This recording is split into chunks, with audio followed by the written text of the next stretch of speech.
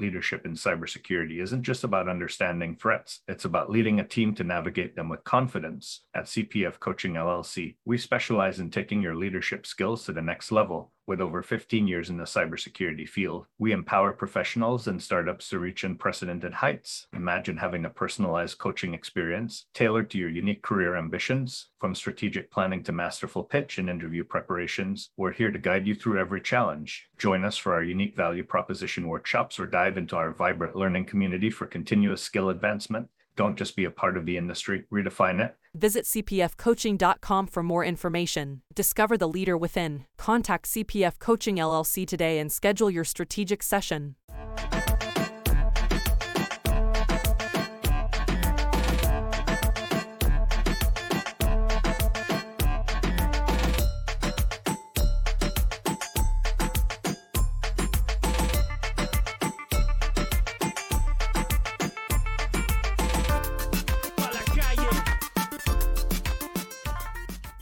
Welcome to another episode of Breaking into Cybersecurity Leadership, where we talk to leaders within the cybersecurity field to learn about the skills and competencies needed to develop the next generation. Today, we have Jeffrey Wheatman, who's on the show, and he'll be sharing his insights on what it takes to become a great leader. But before we get there, this is a reminder to share this episode and others with anyone that's interested in breaking into cybersecurity or breaking into cybersecurity leadership so that they can see the different skills, competencies, and approaches that will be successful in advancing their career. Jeff, before we jump in, give us a little bit of background about yourself. Yeah, absolutely. Hey, Christoph, how are you? It's a pleasure to talk to you again. So I have a little bit of an interesting career in cyber because I actually started out, believe it or not, in retail. I managed a hardware store in New York City when I first got out of college. But I hated it. I hated being in retail. I hated that whole thing. And I came home from work one day and I put myself through a training, dating myself. I got certified in Novellware 3.11 to show you how long I've been around. And I did a bunch of technical things. And between you and me and all the people listening, I was never super great at a technical person. But what I found to move, that's really driven a lot of what I've done. When I finished my network certification, I actually went to go work for a company that installed color printers. I ran a team that installed these raster image processors that were built on the old Silicon Graphics pizza boxes, if you remember those flat blue things. I moved around quite a bit. I ended up in consulting where I ran a lot of teams and I built consulting practices. I ran security and network operations for Martha Stewart in New York City for a number of years. And before anyone asks, yes, I was there during the investigation. And the thing that was super interesting about that is back then, the lawyers didn't have paralegals that knew anything about cybersecurity or tech. The FBI didn't really know a lot about it. They didn't know about things like MD5 checksums on files. I sent them files and I sent them all the MD5s and they said, "What's that?" And I said, the response from the feds was, "Why would anybody?" I went, "Oh, okay, I'm gonna keep this here." And I did that for a while. And then I went and I built a consulting practice. I had my own company for a little while. And then I stumbled into the job at Gartner where I had the opportunity to work with tons of Fortune 1000 CISOs and chief risk officers and CFOs. And I learned more about leadership and managing people and working with people from watching other people do it and seeing what worked and what didn't work. And I did that for 15 years and I love that job. I love the company Black Kite, where I am. And now I'm closer to the problem. So we work in the third-party risk intelligence space, and I work with a lot of CISOs. I work with a lot of people in sourcing, procurement, and vendor management. And one of the things that I do a lot of with them these days is I help them engage with their non-IT, non-technical partners, where people tend to struggle. I don't know when this is going to go up, but there's a case and they had two breaches, very significant breaches. The CISO got fired. The CEO got a raise and became the chairman of the board. They put out their annual report. They didn't talk about cybersecurity risks. Yes, they railroaded the CISO, but at the end of the day, did the CISO do a good job of communicating the business impact of those cyber risks? And they probably did not. So that's kind of my story. I love to talk to people about coaching. I love to mentor people. I'm a big fan of helping people become leaders as opposed to managers. Yeah, absolutely. I think helping new leaders switch from a tactical, hands-on approach to a more strategic, holistic approach when working with the business is critical as they move up. But let's take a step back.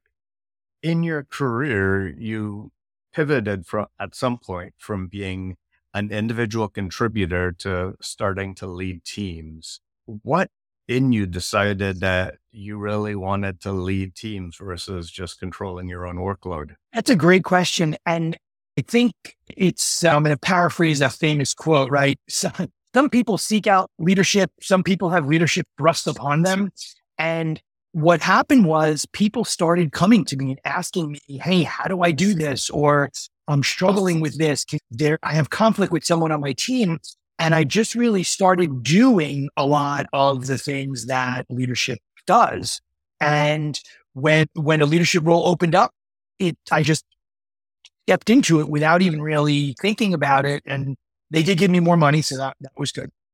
But what I realized was I enjoyed mentoring and leading and working with teams and building teams and find much, if not more, as doing pen testing and doing incident response, because those are a couple of things that I was doing. I got more satisfaction out of it, and that just propelled my career. I'm proud to say I've had a number of people that have worked for me in more than one role. And a very good friend of mine told me, and I almost cried when she told me this, she's a partner at one of the big four consulting firms. She said, everything I learned about managing and leading people, I learned working for you. And she worked for me 20 years ago. And she told me this last month. I love that. I thought it was something that I already started to answer. The next question is, what are some of the critical skills and competencies needed for a cybersecurity leader today? All right. So there's a lot, but we only have limited time. So I would say 3 or 4 of the key ones, I think, is we need to be better listeners. We have a tendency, especially those of us that come from a technical background, to get in front of a business audience. We have limited time, limited opportunities. So we tend to go, here's everything I know. And they're overwhelmed and they don't have the background. They don't have the context and they don't necessarily know what to do with what we do. I think being a better listener and being able to understand the perspective and the role and what is it that's important to you so that I can make sure that I'm talking. I think being a listener is another. I think another one, and here to me is the major difference between being a leader and a manager. Leaders lead from the front. They're in the front line. When there's a catastrophe, they're not home sitting in bed. They're in the data center. They're in the office. They're working with the team through the whole thing. They're there to act as, it wasn't even a breach. It was an availability issue. And all of the executives were banging on the door. My job during that was to make sure my engineers could build and to be at the front and not at the back and giving orders. I think you need to have people see the big picture. I'm a big fan of the old parable about the blind people and the elephant. We always used to articulate the fact that when we're really close to a problem, we don't see the bigger picture and we tend to make decisions based on what we see in front of us. And then we step back and it turns out, oh, wow, everyone's done that. And we now have 10 parallel solutions that are not necessary. I think that one of the characteristics, there's discussion on LinkedIn. I absolutely think showing that you don't know something, being open and honest, I think makes you much more valued as a manager, as a leader, as an executive. There was Harvard Business Review, probably 10 or 12 years ago, did a study, and they found that being liked was much more important quality in an executive than being found to be competent. Right. And the only way that you can do that is by not demeaning people, not insulting people, listening to everybody. And here's the key thing for those of you out there. Just because you listen doesn't mean you need to do what they tell you, but they at least need to believe that they are listened to, that they have been heard, and that you are going mentoring, saying, I'm a big believer that my job as a leader, my replacement, right? Too many executives see that as a threat. I've seen people lose jobs because they showed up their manager, but that's not what they did. What they did was they brought something to light that needed to be discussed and talked about. And their boss didn't like the fact that they got caught flat-footed. Now, if you get caught flat-footed, that's on you. That's not on that. So I know those are a lot of the things that are really important for leaders to. Yeah, we'll dive into a couple others too. Let's dive into delegation. How would you define delegation and your comfort level of delegation on a scale of 1 to 5, and why? Yeah. So I would have had a different answer to this 10 years ago than I do now. I think that leaders, especially in larger organizations, have no choice but to delegate. Otherwise, you will quickly burn yourself out. I always joke that when I started in cybersecurity 30 years ago, it wasn't even called, there's just no way. But I think you do need to be able to trust that there's something that letting people do their jobs, I think, is very valuable. I do think you need to build touch points in there, especially for high profile things. You don't want to be in a position where you get to the end of a 6-month project that you delegated and it turns out they did not do what you wanted. As far as my comfort with delegation, I have gotten significantly, the first thing out of my mouth was, that's fine, but did you try it this way? And I was always trying to get people to do things the way I want, right? And I think that is not a great way to go. So I would say I probably used to be a 2. I'm probably closer to a 4 now. Not sure if I'm ever going to a 5. I tend to have I do sometimes suffer from, I'm Jeffrey Wheatman. Do you know who I am? And that's sometimes challenging and problematic, but I think it's a skill that can be learned. And I think it's a skill that can be coached. And I think that for leaders that don't feel they're good at it, go to your colleagues and learn how they do it. And I think we can learn from that. And that's definitely a discipline. And the next one I would ask would be in regards to collaboration. So very similar to delegation, but now you have to be actively working with them. How would you define collaboration and your comfort level at 1 to 5, and why? So collaboration to me is an example of the whole is greater than the sum of the parts, right? If you take 5 really smart people and you bring them together, you will get more than 5 times the value. You may not necessarily get 5 times the work product, but you'll get more than 5 times the value. When I worked in consulting, I learned a lot about that need to be collaborative, because the tendency was for the team lead to go send people to go do their thing. And then you bring it together, you'd end up spending twice as much time, 3 times as much time bringing all the things together as opposed to getting everyone in a room. I think collaboration has been significantly hampered as a result of COVID. I think, especially for younger people, I think it is much, much more difficult to collaborate remotely than it is to do it in person. You know, you and I can have a great interactive conversation with the 2 of us. Add a third party in on the gets more than twice as hard. And fourth party, it gets even harder still. And I do a lot of moderation of panels. And I've noticed that you start adding people, it becomes much harder to moderate. And what is a panel other than a collaborative environment for people to share ideas? And I actually earlier today had a call with one of my former colleagues at the research firm I used to work at. And we were talking about the fact that one of their strengths is they're big and one of their weaknesses is they're big. Everybody's so narrow, they don't do a great deal on collaboration sometimes. I would say that I am actually very collaborative. So I would say on a scale of 1 to 5, I would give myself a 5. I wouldn't think really, really big on bringing in ideas. And one of the things I always suggest people do, when you have a bunch of people from disparate backgrounds and you're trying to come to a conclusion, so a workshop or tabletop exercise, I always tell people, give everyone a different job. So for the exercise, the CEO can act as the CIO. The CIO should be the CFO. The CFO should be the CTO.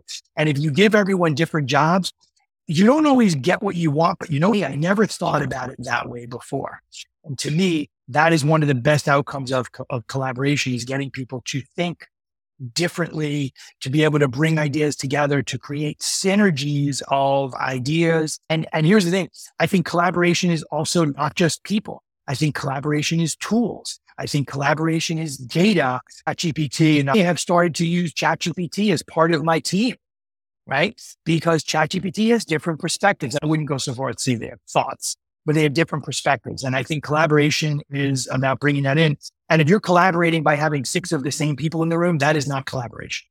So you got to bring in disparate backgrounds and perspectives. And on the next skill, communication. How do you define communication and your comfort level with communication on a scale of 1 to 5, and why? Yeah. So on a scale of 1 to 5, I give myself a 10 on communication to pat myself on the back. It's a key for what I do, right? My job now is, as an evangelist, is about communicating.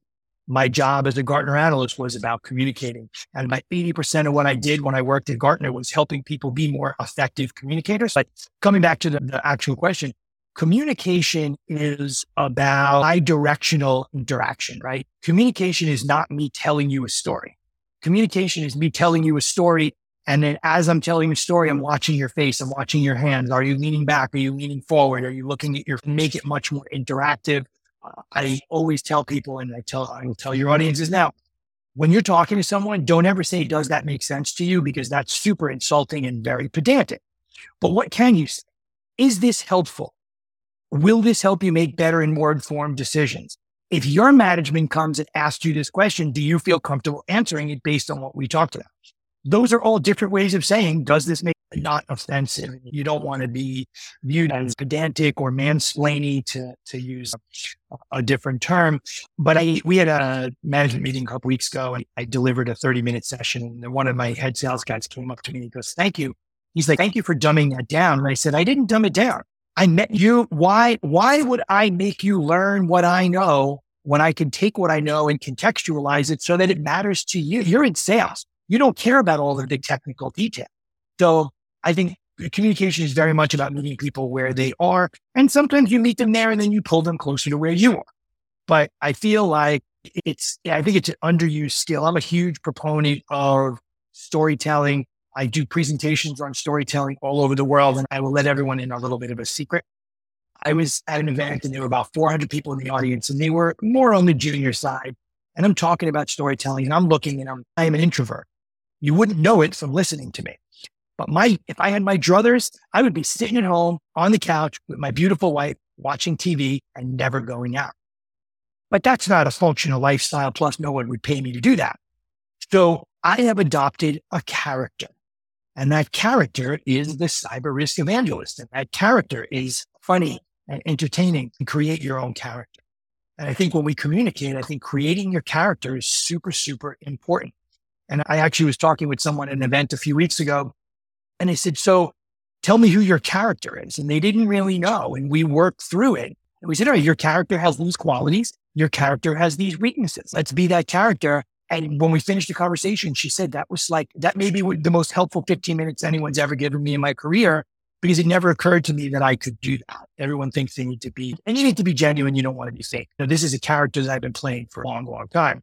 So that are super important. I think that if you don't have the ability to be an effective communicator, I think whether it's as a prep. Now, pivoting off of communication, how would you describe the skill of influence, and why is it so critical for cybersecurity practitioners and leaders to use this skill within their roles? That's a great question. And I don't think anyone's ever asked me that specific question. So I think that the word influence, I think, has a bit of a connotation to it. So we need to be careful, right? You don't want people to construe it as you being manipulative. But I think exerting influence is about, and coming back to one of the first things I said, is going to your audience, understanding, so what's important to you, and then taking that and wrapping that around what it is I would like you to do. So as a simple example, I could go to my executives and I could say, and they're probably not going to give me the money. If I go to them and say, so I spoke with all of the EVPs, the SVPs, and they've told us this system here is probably the most important one we have. This system goes down, gets breached, we're out of business, or we're going to be fine. We have to protect that system. We have some things we do. And I'll be honest with you, we have some gaps in those. We'd like to close those gaps. We need to make an investment. We need X dollars, $5 million. If we don't do that, over the next couple of years, based on everything we know, we'll suffer more than $5 million, I think is really powerful. And then I will make a suggestion to everyone out there. There is a psychology professor. His name is Robert Cialdini. He works at, I don't remember, it's either University of Arizona or Arizona State. And he wrote a seminal book probably 15 years ago called Influence, Science, and Practice. And he talks about 6 ways to get people to do what you want. And the book is great. If you can find the original versions, he's got a lot of stories in there. But things like reciprocity. If I do something for you, you feel obligated to do something for me. It's human nature, right?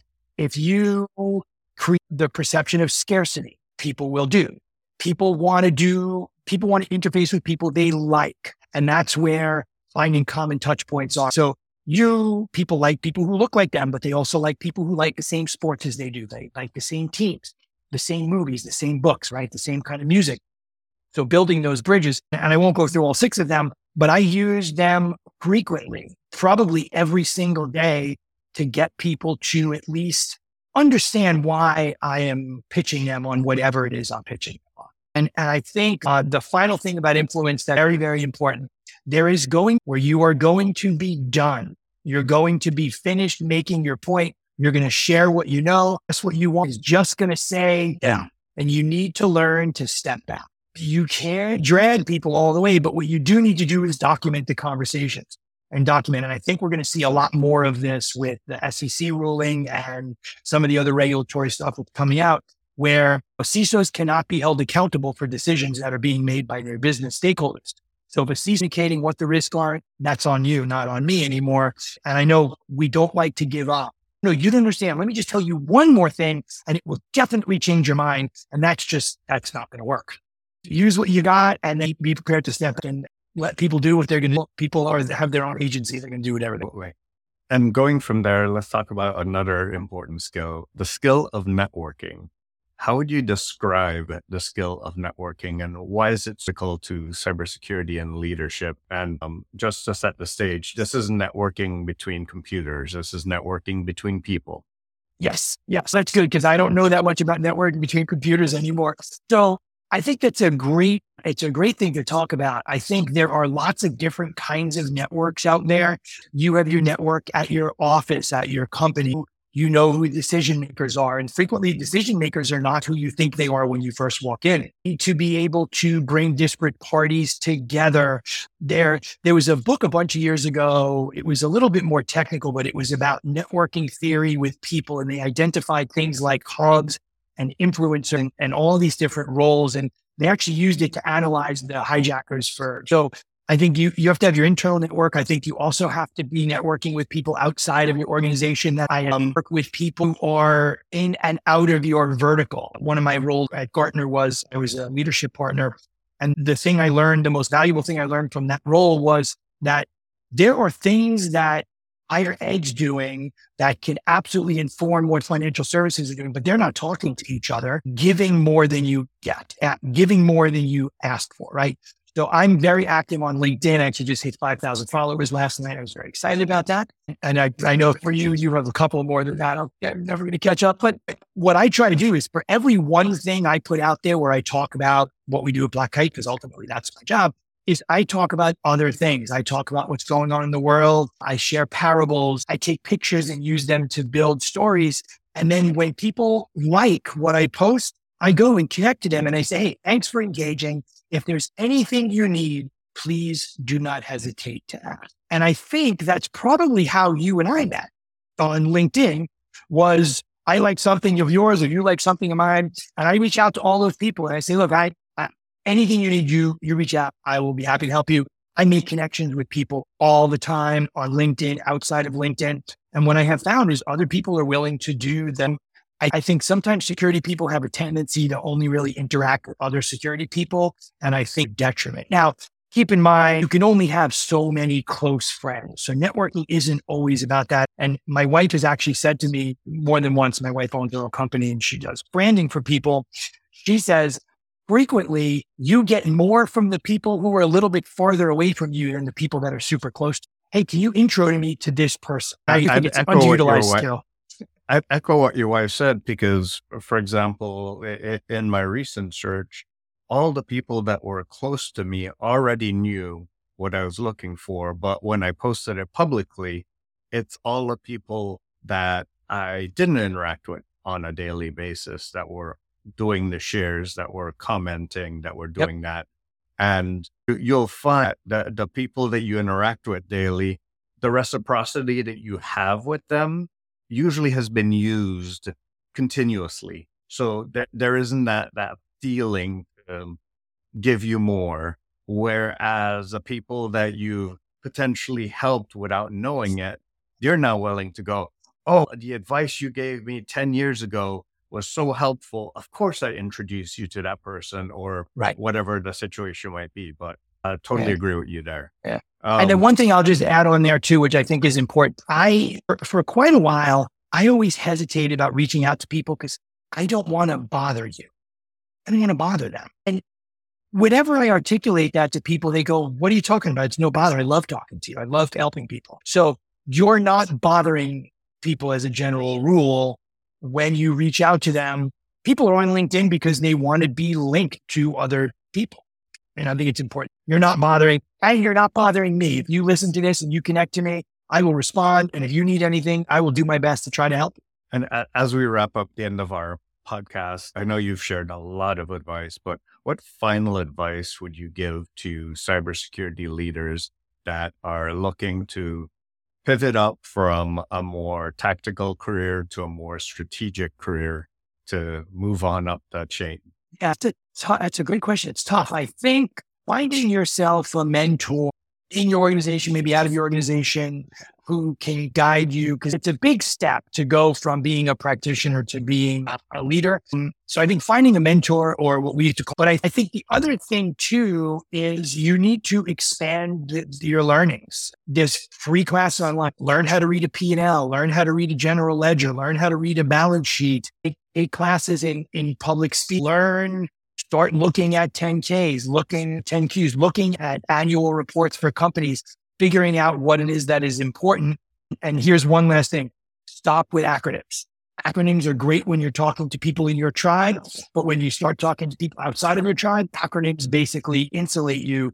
You don't want but it's an important thing to, again, meet people where. Absolutely. Jeff, thank you so much for sharing your advice with us. Truly appreciate it. And for everyone, as a reminder, thank you for joining Breaking into Cybersecurity Leadership, where we're looking to help develop the next generation of leaders. So there's a leader or a future leader in your network. Feel free to share this with them so that they can learn from the skills and competencies of others, and we can have that diverse perspective within our industry. Thank you all.